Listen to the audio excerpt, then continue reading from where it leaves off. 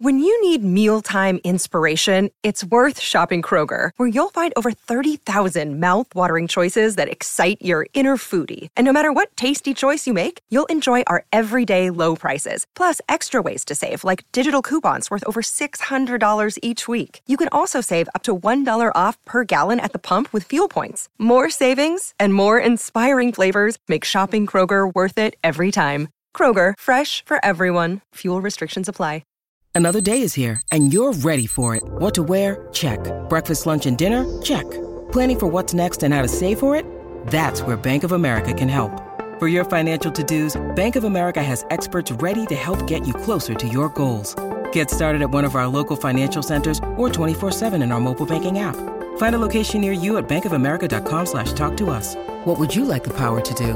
Mobile banking requires downloading the app and is only available for select devices. Message and data rates may apply. Bank of America N.A., member FDIC. This is the Greg Bedard Patriots Podcast with Nick Cattles.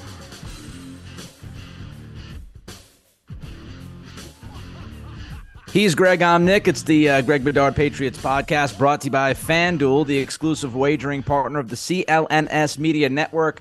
Sign up now at FanDuel.com/Boston and claim your $200 bonus. Greg, we're going to get into some of the draft stuff, but let's first start with, sounds like a broken freaking record, Mac Jones drama. Mike Lombardi comes out, and he shoots down the Mac being shopped story that was a thing last week. It really came down to semantics from Lombardi, but what did you think of what he said, and do you tend to agree with what he said? Yeah, I think Mike's pretty accurate on all things Patriots. He knows the way Belichick works. I mean, they worked alongside each other not only in Cleveland but New England, so he knows exactly how he does things. And I thought he made a lot of really good points on his podcast, the GM Shuffle, which I think that every football fan should listen to. I learn a lot from him. I think Mike's really good. Some people don't like him, but But I think he's pretty accurate on Patriots related stuff. And plus, he had one of his sons, Mick, worked for the Patriots. Now he works for the Raiders. Both sons work for the Raiders now, and Josh McDaniels. So that there's a lot of insight to the way things are done in New England. And I think, I think Mike is right. Mike Lombardi, and I'm not going to say Florio was wrong.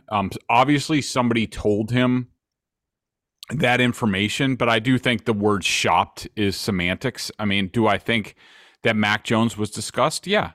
Do I think maybe some teams brought him up? I know the Raiders didn't, but did it come up in the course of conversations? Yeah, sure. I think there's a very select few guys in the league, maybe on one hand, maybe on two hands, that there's no discussions about. Remember, there was a report, and I don't know if it was Lombardi, but there was a report that at the time of the probably about 6 months before the Jimmy Garoppolo trade, there was a report that Belichick brought up Tom Brady to the 49ers, and they kind of I think John Lynch told this story that he laughed, they didn't think Belichick was being serious when he probably was a little bit, but wanted to see what he could get. And so if Bill Belichick can discuss Tom Brady, then he can discuss Mac Jones, who hasn't proven yet. I mean, I like Mac. I think he has a chance to be a franchise quarterback. I think, but obviously what happened last year is a negative in a lot of people's eyes, but it doesn't change the fact, as far as the prospect, the player itself, for me, that, I think he has a chance. And so, but it's not definitive. No way. So nobody is off limits. And so that Mac Jones was discussed, as I've either written about or talked about, it's not a surprise. And it's during a dead time, between free agency, between the draft, when everybody who has a website that makes its living on clicks and advertisements, like certain websites, if they get a little morsel of something, sort of like Felger and Maz, I mean, they run with crap all the time and they admit it. Just for content's sake, I think this was a content thing. Conversations happen, and Mac Jones, as you said, is not untouchable. And I would not be surprised if conversations happened about him early in the offseason. And if you are Bill Belichick, frankly, you are not doing your job if you're not having those conversations at some level. Was it Bill calling teams desperately trying to get rid of Mac Jones? No. And I think that's where people, when you buy into the shopping term, I think that's the difference. Shopping, it really kind of signals desperation. If you're shopping somebody, you're trying to get rid of them, man. Like, hey, look, this is what I got. Best offer. I'll take best. That's not what was happening. Were there conversations? Yes, because if you can get a first-round pick for Mac Jones, you would do it, I would imagine, if you're Belichick. If you could get a second-round pick and a player for Mac Jones, you might even think about it if you like one of the quarterbacks in the draft this year. So, yeah, those talks happen, but shopping is strong. Shopping means that you're trying to get rid of that dude. That dude's on the way out. That it's over, and it's over in the coach's eyes, and I just don't think that's the case at all. Yep, all hope is lost. Shopping is DeAndre Hopkins right now. When the Cardinals say, "Hey man, go talk to other teams," and they're desperate to get rid of him because his market is really non-existent. That's shopping a guy. When you know you've got to get rid of him, back against the wall, you got to make a move. More on Mac Jones here. Our buddy Burt Breer says that Jones lost support in the building. Have you heard the same thing? Well, it depends on who you talk to. And everybody knows I love Burt. He's my guy. He's one of my close friends in this business. I just personally, I think he's listening to the wrong people in the building on this. I think these are people, and you can sort of imagine who they might be.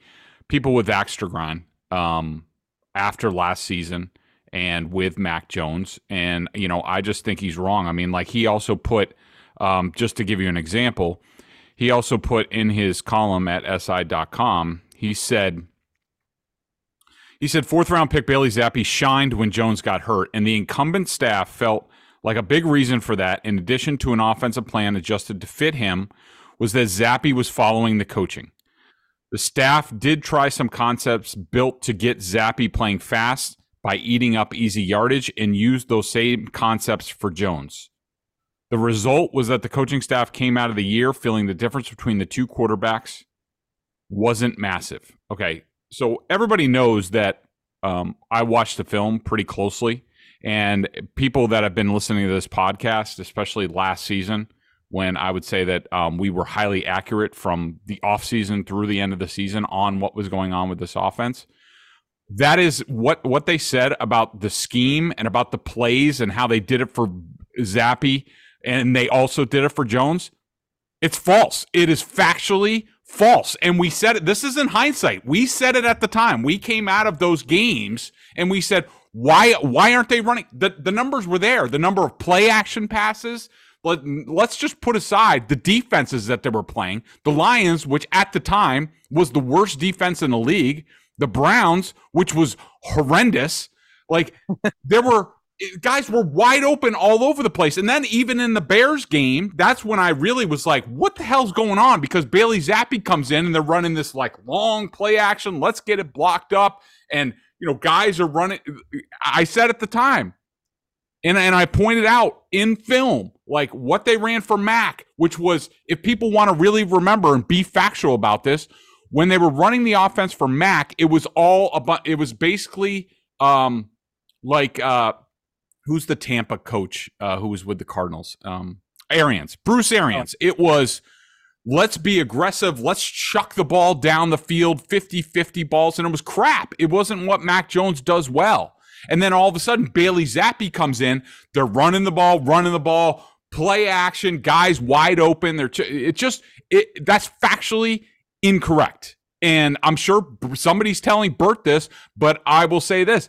That person doesn't know jack squat about NFL offense, which if they were on the staff last year, we know that to be the fact because that was one of the worst offenses in the league. And so that kind of stuff, like, I don't care what that source is saying. They're just wrong. They're biased, and they're still trying to cover their ass for last year and blaming it all on Mac, and it's a bunch of bull crap. And, Bailey Zappi, look, you want to say he was great in those games. What happened in the Bears game? Yes, he came in with some really nice design plays that made me want to think, did they know Bailey was coming in and they saved those? And I'm not going to back down from that. That was my initial thought. And then all of a sudden, guess what happened in the second? First of all, Zappe gave them a lead. They had a halftime lead against the Bears. What happened? They got their doors blown off, couldn't do jack squat once those game plan plays for Bailey Zappe were gone, and they got embarrassed on their home field against a team that never won the rest of the season. So I'm sorry, that stuff is a bunch of bullcrap. Yeah, and the plays that Zappe made, look, he hit a wide open receiver. A guy was open. I think it was Jacoby by like 20 yards. He was uncovered. And Devontae Parker, I think, is the guy. It was either Parker or Aguilar. I think it was Parker who made a tremendous play down the sideline for Zappe as well. So those were the two big plays he made, a guy wide ass open and a guy who made a terrific individual play on a 50-50 ball. I'm not going to lose my mind over, a couple of drives by Bailey Zappe against Chicago when, as you mentioned, Greg, the competition was not at the level before then for him. I would also say, look, I'm just tired of this nonsense. To me, there are certain people in the building that are making Mac Jones to be the scapegoat. We know what the problem was last year. The problem was not Mac Jones. He was not the biggest problem in the building. The biggest problem in the building was Bill Belichick gave the offense to two coaches who were not ready to coach the offense, had no idea how to call plays, had no idea what to do, did not know how to utilize the strengths of Mac Jones. They had receivers at times that couldn't get open. They had a tight end in Jonnu Smith who got traded for a 7th-round pick because he was useless. Hunter Henry was misused. Give me a break. The offensive line was inconsistent with penalties and other stuff. They had injuries up front as well. Did Mac Jones play great? No, he didn't play great. Did he play better as the year went on? I thought he played better as the year went on. But the problem was Matt Patricia and Joe Judge, which began with Bill Belichick. It was a fakakta idea. It was a terrible approach. It blew up in their face. Stop making Mac Jones the scapegoat. Stop. Let this guy play football. Let him have weapons around him with a competent offensive line, with a guy that actually knows how to call plays in Bill O'Brien. Then let's judge. Can we stop with the stuff? I see my guy Adam Jones, in the afternoon talking about how Mac Jones has never won a QB competition. That's just patently false. Yeah. We're at the point now. We're at the point now where we're just spreading bullshit about this guy. Like, we're making stuff up. Just let him play football. And if he stinks this year with Bill O'Brien and good weapons and a good offensive line, I'll be the first guy, along with Greg, saying Mac Jones is not the franchise quarterback. They need to go in a different direction. But this scapegoating by Matt Patricia, Joe Judge, or one of their lackeys, whoever's doing this, it is putrid. It's disgusting. It's repugnant. It's ridiculous. It's irresponsible. Matt Patricia, Joe Judge, Bill Belichick, full stop. That's why your offense wasn't good last year. Enough is enough. Can we move the hell on? We're 3 weeks away from the draft, less than 3 weeks away from the draft, and we're still talking about Bailey freaking Zappe. Okay. I will. That was great. And did Adam Jones forget about Bryce Young? I mean, going into that year, everybody thought Bryce Young was going to be the guy. He was going to come in and take the job. And guess what? Mac Jones beat his ass, and he won a national championship. So what are we? And was a Heisman. He was up there for the Heisman. So what are we talking about? This stuff about Mac doesn't like to be coached hard, and Mac isn't competitive, and Mac's not working in the facility enough. All of a sudden, Mac Jones is like public enemy number one in some circles. Mac Jones. Like, if you know anything about this guy, and again, I'm not telling you that he's going to be great. I've been consistent. I believe Greg has been consistent. We believe his ceiling is somewhere near the top 15 in the NFL, closer to 15 than 10. That's where he is if he plays at his best. He doesn't have unbelievable, quote-unquote, gifts. His processing is his superpower. He's got better athleticism than you think because people thought he couldn't even move. His arm strength is not great, but he's got an incredible football IQ. He works his ass off. He is highly competitive. That's what his track record is. That's who he is. Can we stop building these false narratives surrounding Mac Jones? All of a sudden, he doesn't want to compete. He doesn't care about the game. Like, what are we doing here? You can agree to disagree about his ability on the field. You can tell me you don't like him as a quarterback. But what you can't tell me is that the guy doesn't work his butt off, that he doesn't care, that he's not competitive, that he didn't beat out Bryce Young, who ended up winning the Heisman freaking trophy and will maybe be the number one pick in a little over 2 weeks here. You can't tell me that stuff because it's BS. Let's keep it straight. And I know the radio tricks. I'm part of the game. I'm part of the game. I understand it. But this theory that you got to throw shit up against the wall to get good radio is nonsense. And you don't have to create things that aren't there to be, a good radio show or compelling. You can find different ways to be compelling. My 2 cents. Talking about Mac Jones, Bert and Mike Giardi, by the way, NFL Network, what are you doing? Giardi is great at what he does. Both those guys reporting that Mac was in the building. He was in the building and throwing. Can you imagine Mac Jones, Greg, was actually doing work in the offseason? Yeah, and also, putting on top of that, Phil Perry had a report that really, echoes a lot of what we've talked about. And, what I believe is closer to the truth, that, a lot of players, current and former players around the Patriots and people in the building, they're sick of this crap. It's just like, the Patriots should be distancing themselves from last year. They should not be talking about it. Like, move on to 2023 and, doing all this Jones stuff. Like, it's just a disservice to the team. Whatever happened to, clean slate and all this stuff. And, last season doesn't matter. Like, I think a lot of people around the team, players on the team are as sick of this stuff as we are, and they see Mac. Mac's been around. He's been in the building. He's throwing. He's going to be there for the, all the offseason stuff, which I think starts April 17th. He's already been there. Like, he's doing exactly what he should do. And, credit to Bailey Zappi that he's also there. And this does not surprise me, because I think they're two quarterbacks cut from the same cloth, and that's why the Patriots have drafted these guys. And so, I think, like, people just need to leave last season alone. It's over.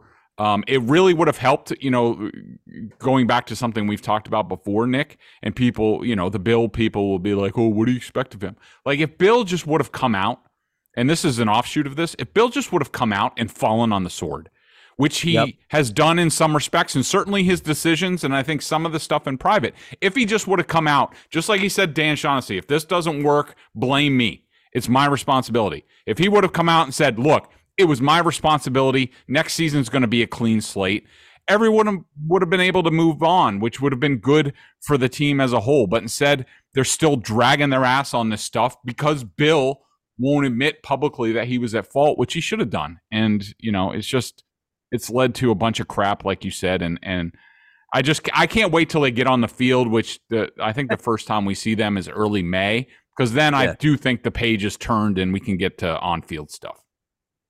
2 more quick things before we get to our friends at FanDuel, and then a whole lot more we got to talk about, including draft stuff, which is 2 weeks from tomorrow.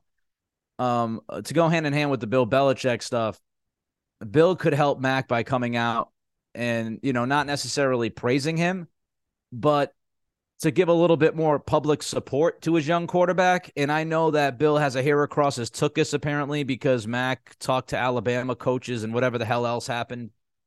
But let's all be adults. Let's all be adults. Let's move on, as Greg is saying, to 2023. The past is the past. Show at least a little bit of support and belief that this guy can be your quarterback, instead of always, tiptoeing through the tulips when you're asked about it at the owners' meetings and everywhere else. Yeah, he can play quarterback. Thanks, Bill, and you can coach. I appreciate it. We know he can play quarterback. You picked him in the first round, so that's not helping. And just, it comes down to this with Mac. Again, you want to go back and forth about his play cool. Stop the character assassination. Stop the character assassination. He doesn't deserve it. It's ridiculous. And you're grabbing onto low-hanging fruit. Stop the character assassination. Evaluate his play on the field. Cool. Don't tell me the dude doesn't have it in his heart. He's not a hard worker and stuff like that. That's ridiculous. All right. Before we get to some NFL news and notes quick, and then, of course, we've got to get to the draft. FanDuel is the ish. Couple quick news and notes here across the league before we get to the draft stuff. OBJ to the Ravens, Greg. Yeah. Way too expensive. Even though they did tack on voidable years, so the cap hit I think it's like $4 million the first year, but $15 million guaranteed for a guy who hasn't been healthy in a long time and hasn't been like a dominating number one in years is way too rich. To me, it tells me that Lamar Jackson is back at least on the 1-year franchise tender. So, there's no way the Patriots would have done that deal. Not a chance in hell. It's front office malpractice. I tweeted that at Nick C Radio. To give that guy $15 million guaranteed is hilarious. I don't know if anybody was around $10 million guaranteed for him. So the Ravens dramatically overpaid the market for OBJ. They're in in a desperate situation. I think this was as much a, hey, Lamar, we're going to get your guy, than anything else. We'll give you your guy for this year. Come on back, play on this tag, and let's see if we can work out a deal down the road. I think that's what this is. I don't, as you said, Greg, I don't know how you could pay him that much money given the last couple of years. Jeffrey Okudah, gone from Detroit. He gets traded to Atlanta for a 5th-round pick. Let's remind people that Okudah was the 3rd overall pick by Matt Patricia. Now, some people I saw reacting to this trade said they believe that Okudah still has high-end skill and could be a number 1 cornerback. The Falcons' 5th-round pick seems like a high-reward, low-risk kind of deal. What'd you make of it? Yeah, I was very surprised. I mean, I was the biggest Okudah guy in the draft, but you don't go 3rd overall as a cornerback if you don't have like top-end talent. And to me, for a 5th-round pick, I mean, and you look at what the Patriots have at cornerback, and we talk about the need for a number 1, which, he obviously, as a 3rd overall pick, has that potential. To me, that the Patriots didn't do this deal, it tells me that Matt Patricia hated Okudah and didn't think he's a good fit for the Patriots scheme, his type of scheme, or else I think this is totally a Patriots type deal. I mean, I think if I read this right, I think the Falcons are his cap number is only $5.2 million this year, and then I think he's a free agent. I don't know if there's a 5th-year option involved in that. There very well might be. But yeah, it's a Patriots type deal, and that they didn't do it tells me that Matt Patricia not a Jeff Okudah fan. Yesterday on Twitter, it was all the story across the NFL. Devin White has requested a trade from the Buccaneers.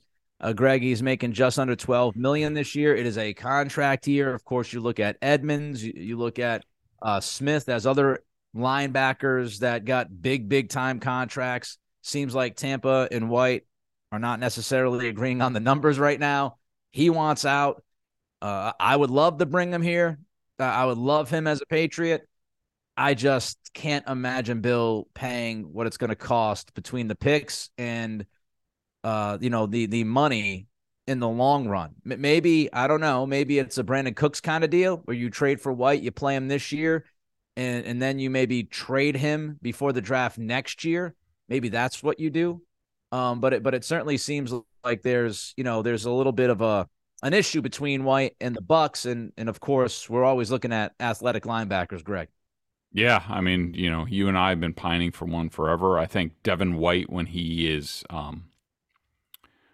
right, he's one of the best in the league and can go sideline to sideline. I'm sure, Nick, you're the same way, that, we probably watched more than our fair share of Bucs games last year because of the Tom Brady effect. And I got to tell you, I thought Devin White last year was one of those typical guys who won a Super Bowl, sort of, made his bones during the Super Bowl year, and then kind of took the pedal off the gas. In a lot of games, I did not like his film. I questioned his effort at times, and I think it was questioned in general. And I think he had to answer that a few times.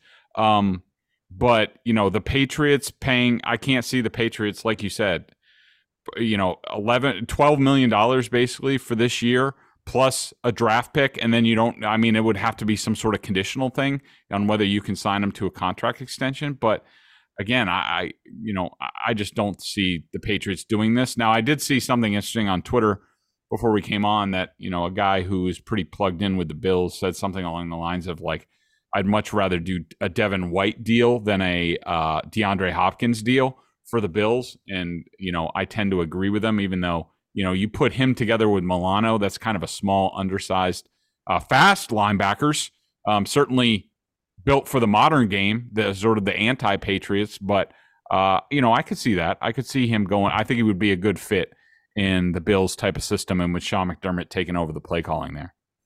And what makes it interesting is the Patriots are one of 13 or 14 teams I saw yesterday that have the cap space right now that could bring in Devin White without restructuring anybody. They could just do a straight up deal with the cap space they have. So, they would have the inside track versus a number of other teams.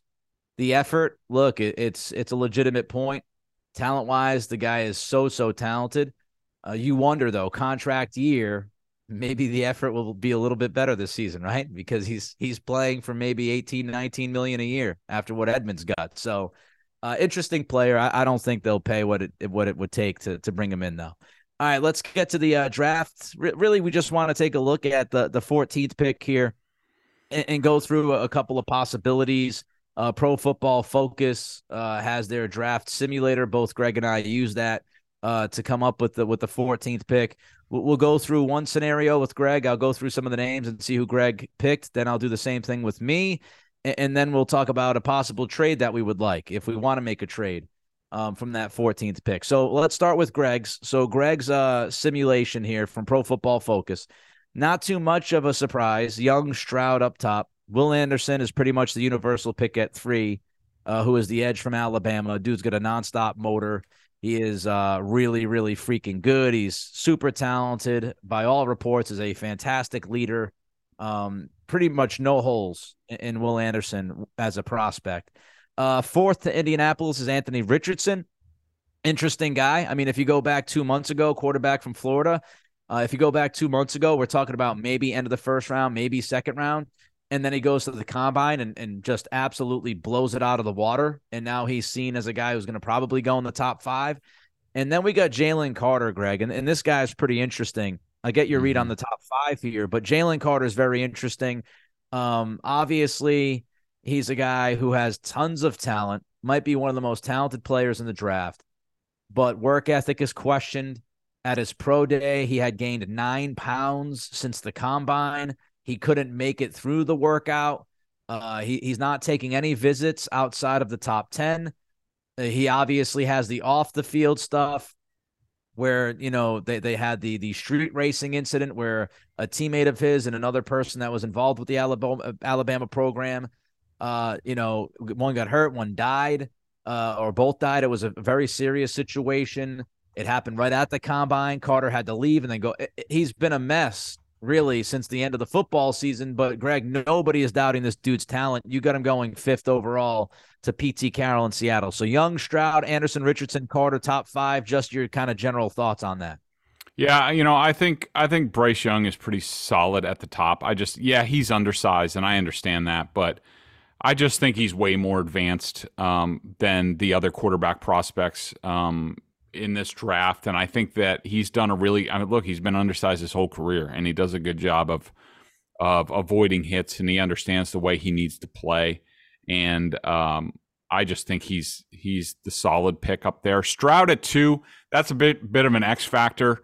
I could see the Texans, they'll raffle that off, and but they could take Anderson. I just don't think there's a great number 2 pick if they pass on a quarterback. And look, if I'm D'Amico Ryans, and I think I heard Mike Lombardi say this, if you're D'Amico Ryans, the new head coach at the Texans, who probably, he's got a 6-year contract, he gets to do anything he wants to the organization. Do you think about tanking this year and doing that sort of thing and getting, trying to get the number 1 pick for Caleb Williams next year, who everyone thinks is, sort of the guy? I could see that. Will Anderson at 3. I think the Cardinals go, safe and steady at number 3. Number 4, the Colts. Richardson's another X factor. I don't think he's worth the 4th overall pick because I think he needs to sit at least a year. But I do think Shane Steichen, the new coach there, I think, given what he just went through with Jalen Mills in designing the offense sort of for him, I think that Richardson makes a lot more sense for the Colts than other teams.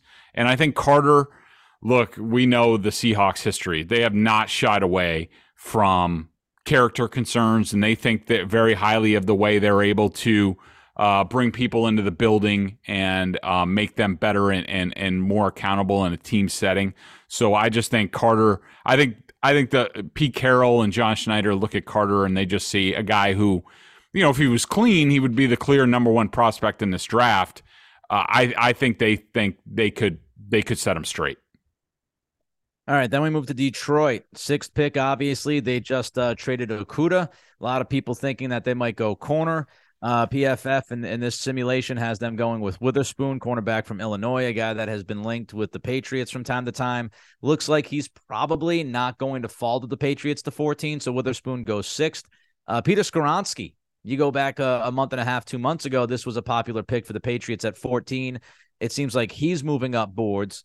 Skoronski goes to the Raiders, offensive lineman from Northwestern. Tyree Wilson, very interesting prospect out of Texas Tech, edge. He's a pass rusher. Did not necessarily have all these statistics that might, knock you over, but he's a really big athletic dude and one of those projection guys, and he is just zooming up boards over the last couple of weeks. So at 8, the Falcons go with Tyree Wilson from Texas Tech. The Bears go with Christian Gonzalez, another corner from Oregon. And then the Eagles at number 10, Lucas Van Ness, which, he seems like a polarizing player. Some people love Van Ness, other people not so sold on him. 6 through 10, Greg, what stands out to you? Yeah, I think, you looked at, for some reason, I saw a lot of Detroit last year, and they were just horrible at cornerback. And, now that Okuda's gone, it's almost, like you said, it's tailor-made for them to, and I love Witherspoon's tape. He's not the biggest guy in the world, but, man, that guy just gets after it, not afraid to tackle. Like, I love his ball skills, his closing skills. Skoronski at the Raiders, the Raiders, I don't know how they feel about Levis, who on my mock right now, Will Levis is the only, top quarterback left on the board. And you could easily see them taking Levis and having him sit behind Jimmy for like a year or getting ready, because we all know that Jimmy's not the most durable guy in the world. But I just look at, from watching them all last year, and they could use a ton of help on defense. So I could see cornerback here. But I think that Skoronski, whether he's a tackle or a guard, you bring him in, he has all pro talent, whether it's at either spot. And they're, outside of left tackle, the Raiders are a little bit iffy on the offensive line. It was a problem last year. You just bring them in, you say, all right, well, best 5 guys. And, Skoronski, I think, is a good player.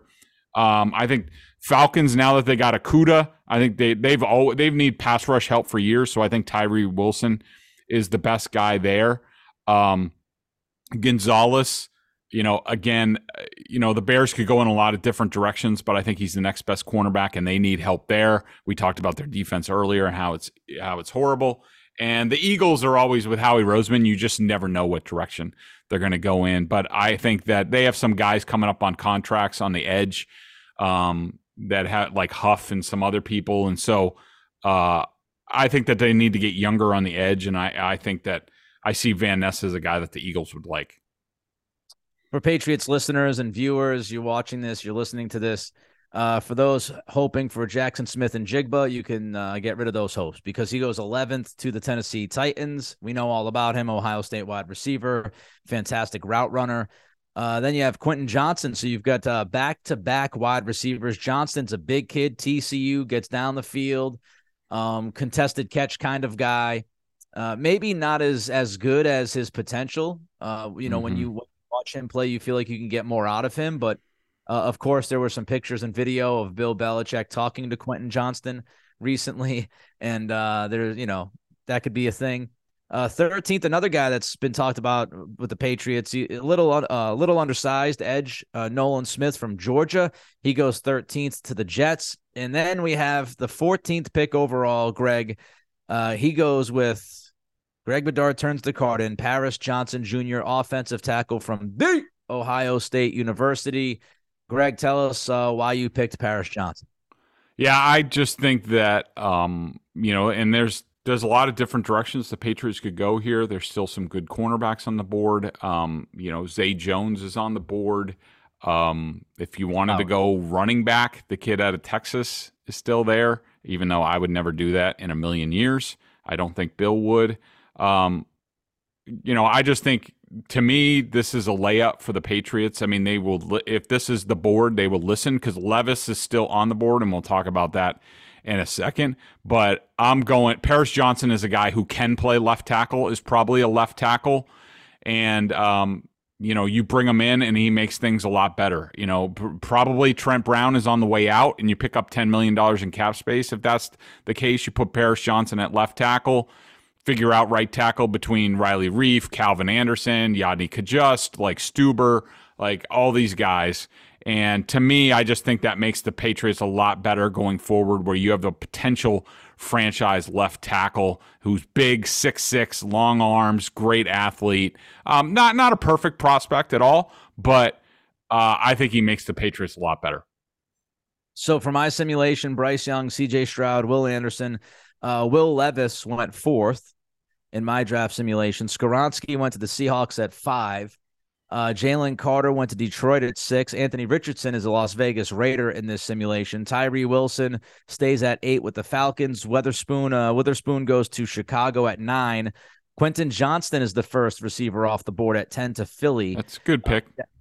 Jackson Smith and Jigba goes to Tennessee at 11. Kalijah Kancey, a lot of people talking about Aaron Donald comparisons with that young man after his combine. I would pump the brakes on that, but Kancey goes 12th to Houston. There was a trade there, apparently. Obviously, but thanks to that Denver. What is this? What they do? They did. I'm trying to see what they did here. Hold on one second. Yeah, they get that from Cleveland. That's right. They got the pick from Cleveland.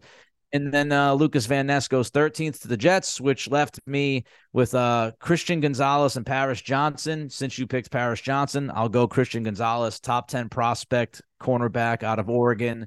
He's a legit CB1, 6'1", $197, ran a 4.38 40, has a 41.5-inch vertical, a dynamic athlete, can play the outside. I went with Christian Gonzalez at number 14. Greg, if you had to make a deal, what are the possibilities here? So in this scenario with, the 14th overall pick, the way I have it laid out, the quarterback, Will Levis, is still on the board. And so, I think that opens things up to a bunch of different teams. I think, the Raiders might be talking to the Patriots about that. But in my mind, I think the clear team who's sort of waiting in the weeds and, needs help immediately, to me, is the Buccaneers. Jason Light, the GM, we know used to work in New England, has a good relationship with Bill. I think that Tampa comes up from 19 and takes Will Levis at 14. So the Patriots go down to 19. And in that circumstance, I think Darnell Wright, the offensive tackle from Tennessee, who is plug and play at right tackle, has a chance maybe to play left tackle. But I think he's an outstanding prospect. Just look at his film. He shut down Will Anderson in their matchup. And Belichick, I could tell you, loves watching ones-on-ones. He loves watching individual matchups. And when he flips on the film and he sees Darnell Wright from Tennessee shutting down Will Anderson from Alabama, that's the kind of thing that will tickle him in his soft places. And I can see him really liking Darnell Wright. I'll give you another option here. Seattle has 2 first-round picks. Thanks to that Russell Wilson trade, they obviously have the 5th pick overall, and then they have number 20. If they don't go quarterback at 5, if Levis is still on the board, not a crazy thought that they can move up from 20 to 14 to draft Levis. And just throw a name. A lot of people have talked about him, but somewhere in that 20 range, Zay Flowers makes a little bit more sense to me than 10 to 15. I think he's going to probably be late teens, early to mid 20s, maybe in that range, 6 or 7 picks there. So that could be an option too. You move down to 20, you make that deal with Seattle. Seattle moves up, they draft their quarterback. I know the Geno Smith contract, look, that's a 1-year deal. They're not married to Geno. They move up to 14, they draft Levis, you draft Flowers at 20, and you pick up a 3rd-round pick. That's another possibility. All right, quickly, let's get to the BSJ member question of the day. Greg, what do you got? Yeah, so just to go off this, almost off of Twitter, so there was a report earlier in the day, I figured we'd address it here, and I'd retweeted it. It was so it was from Houston Sports Talk Radio, and somebody was basically summarizing what John McClain, who long time, of course, we know Texans beat writer, the General, he said, I had someone tell me at the NFL Combine that Caserio is going to return to New England after the draft. Ooh. McClain followed with, he doesn't believe it, and that the McNairs are happy with him. So just to address that here, this type of talk is not surprising because, look, like we talked about earlier, DeMeco Ryans was brought in as the new head coach. I'm sure he gets to do whatever he wants, and that includes a personnel guy. I'm sure he has his thoughts, but usually personnel stuff. It was very rare that Pat Stewart went from the Panthers to the Patriots before the draft because, these guys have been working on these prospects for multiple years, including this year, going to games and evaluating these guys. So even if you make a move and you go in a different direction, you normally keep that intelligence in-house until the draft's over and then they can leave. So that, Caserio is there through the draft is not surprising. Him coming back to New England would not be surprising, but, based on John McClain's comments about how he doesn't believe it and the McNairs are happy with him, to me, this smells like, Caserio, who has I think a pretty long contract with the Texans, probably another 3 years left on his deal, or at least a couple, that they move him up to say, vice president of football operations or something like that. DeMeco Ryans gets his hand-picked director of player personnel or general manager. And, Caserio, we'll see how long he likes that job where he's sort of out of the mix. But that's typically what happens. Do I think Nick could come back here? Yeah, he would be in the same sort of scenario as a lot of guys who have time left on their contracts. I don't think that he would be plugged in and played, as far as over Matt Groh. They have Matt Groh, Elliott Wolf, and Pat Stewart in the building as sort of their triumvirate. I don't know where Caserio falls just as more of a consultant, but I don't think I would be highly surprised if Nick Caserio comes back here and suddenly he's general manager or vice president of player personnel. This episode of the Greg Bedard Patriots podcast, Nick Cattles, brought to you by FanDuel, the exclusive wagering partner of the CLNS Media Network. Sign up now at FanDuel.com/Boston. Claim your $200 bonus. He's Greg. I'm Nick. Anything big happens, we'll be all over it. Of course, we'll be back next week, maybe do some more draft stuff, see what else is being said, probably more Mac Jones crap. Until then, be safe, be well, be good, and enjoy your weekend, everybody.